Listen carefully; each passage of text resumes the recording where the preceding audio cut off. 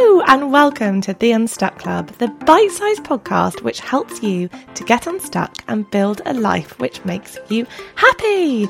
I'm your host Jo, your life coach and happiness psychology enthusiast, and I want you to use this podcast as though you've got a personal life coach cheering you on, sending you voice notes to help you navigate life. So, if you've ever felt stuck in your life and found yourself wondering, is this what life is really all about? Then you're in the right place. Each episode will dive into a topic to help you to get unstuck using life coaching tools and the psychology of happiness, and we'll always end on a question designed to make you pause, think, and support you to getting yourself unstuck. So, let's get going.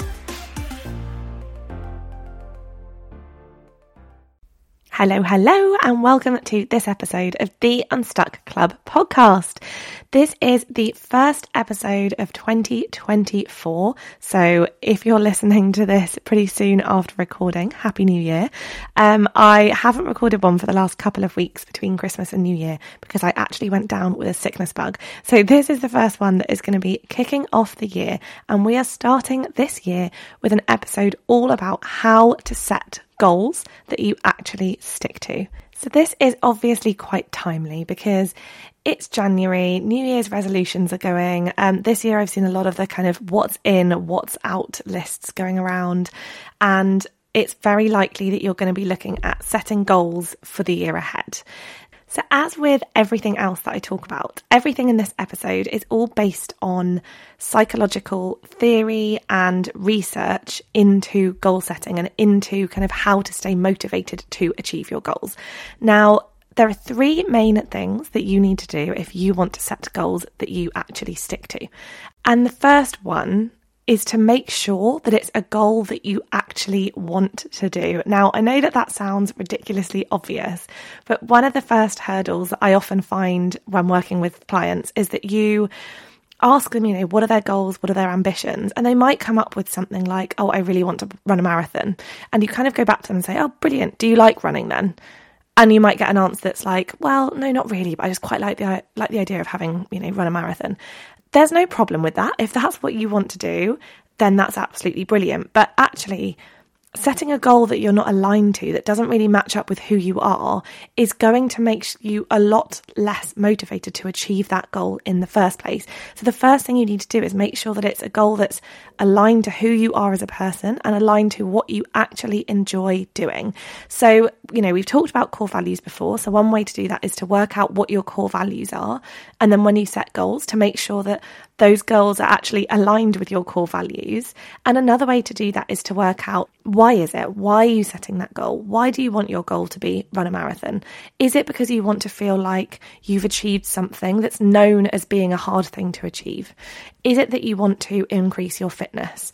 Is it that you want to prove to yourself that you can do something that other people struggle with? What specifically is it about that goal that makes you want to do it? And when you've got your why as to why do you want to do it, then you can start looking at, okay, is that the right goal for you? And it might be. Or you can start to think, actually, maybe there's another way that I can improve my fitness this year. Maybe there's another way that I can, prove to the world that I can do something that everyone else deems difficult, but that I can actually enjoy doing. So this idea of finding a goal that really, suits you personally is so important if you wanted to be motivated over the year ahead. Another thing that I often find is people might set a goal that's, I'm going to meditate, every morning on the way to work. Brilliant. If that's a goal that excites you, absolutely, you go for it and do that.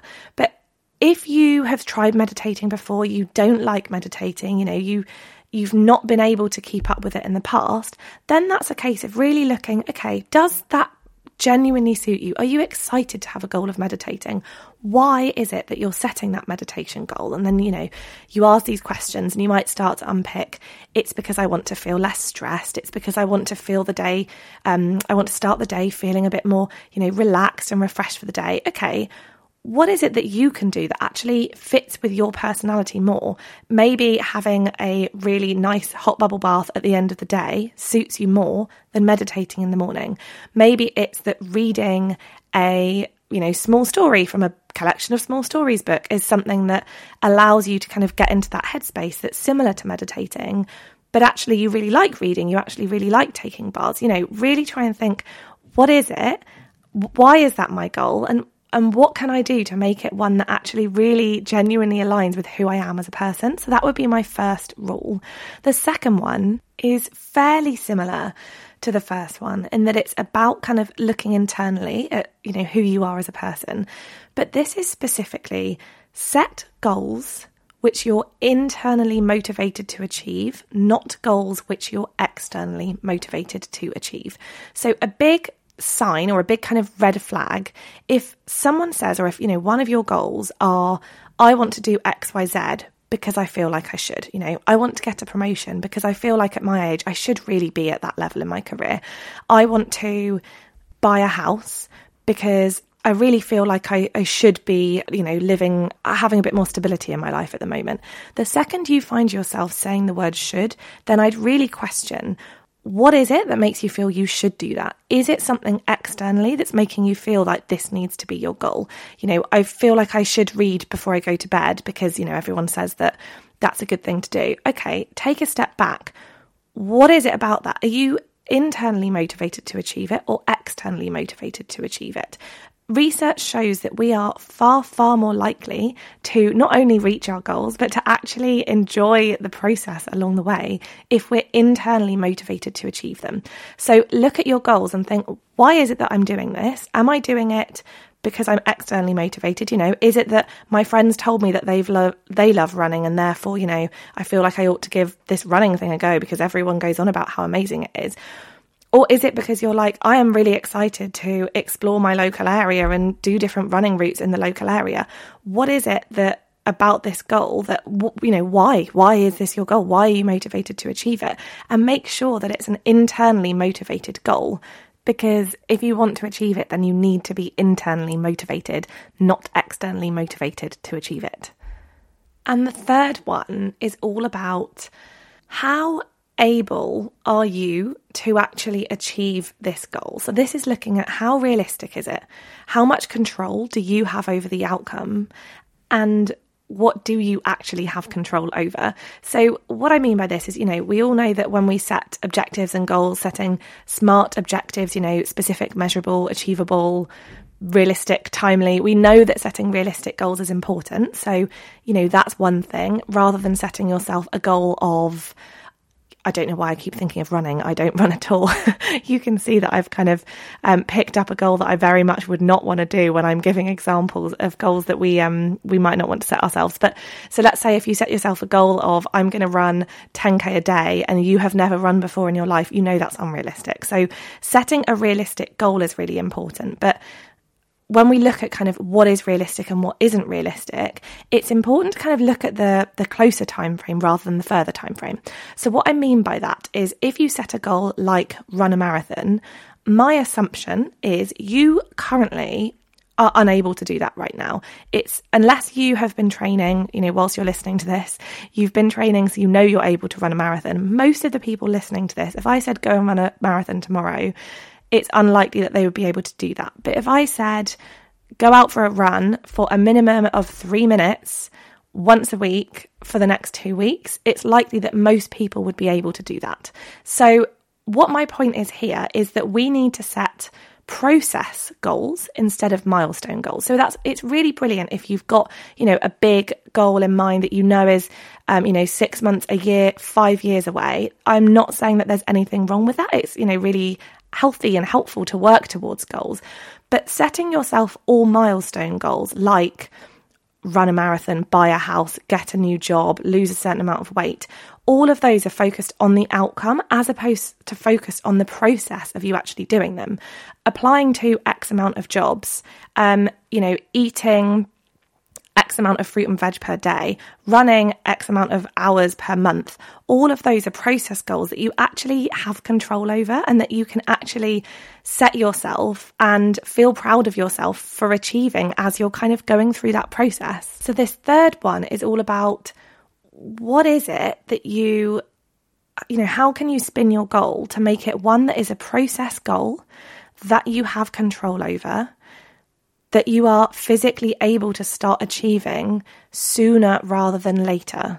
So if you're thinking, I want to read more, setting a challenge of 4 nights a week, I'm going to make sure that I've read at least 3 pages before I go to bed, is going to be a goal that you're much more likely to achieve and to stick to than setting a goal of, I'm going to read 100 books before the end of the year. They might both have a very similar outcome. They're both achieving what you aim to achieve by wanting to read more, but one of them means that you're more likely to stick to it and kind of enjoy the process. You've got control over doing that. Whereas the other one is one that you're more likely to kind of get towards the end of the year and think, oh crap, I've only got 2 months left and I've got 60 books to read. And it's about that sort of, finding those goals that you're motivated to carry on achieving throughout the year, because, we know that consistency and keeping things up, that's what makes a difference. So just to recap, those things again are: find goals which are authentic to you, what you actually want to do, what you're excited to do, and who you are as a person. Make sure you're internally motivated to achieve your goals, not externally motivated to achieve your goals. And finally, set process goals that you have control over, rather than setting milestone goals that you don't yet have control, that you're not yet competent to achieve. So I hope that has given you a little bit of a start as to how you might want to set any goals moving forward for 2024. So the question that I'm going to leave you with at the end of this episode is, what are your goals going to be for 2024?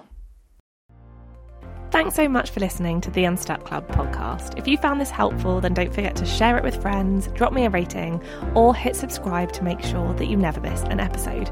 Until next time, I hope you have a really lovely week ahead.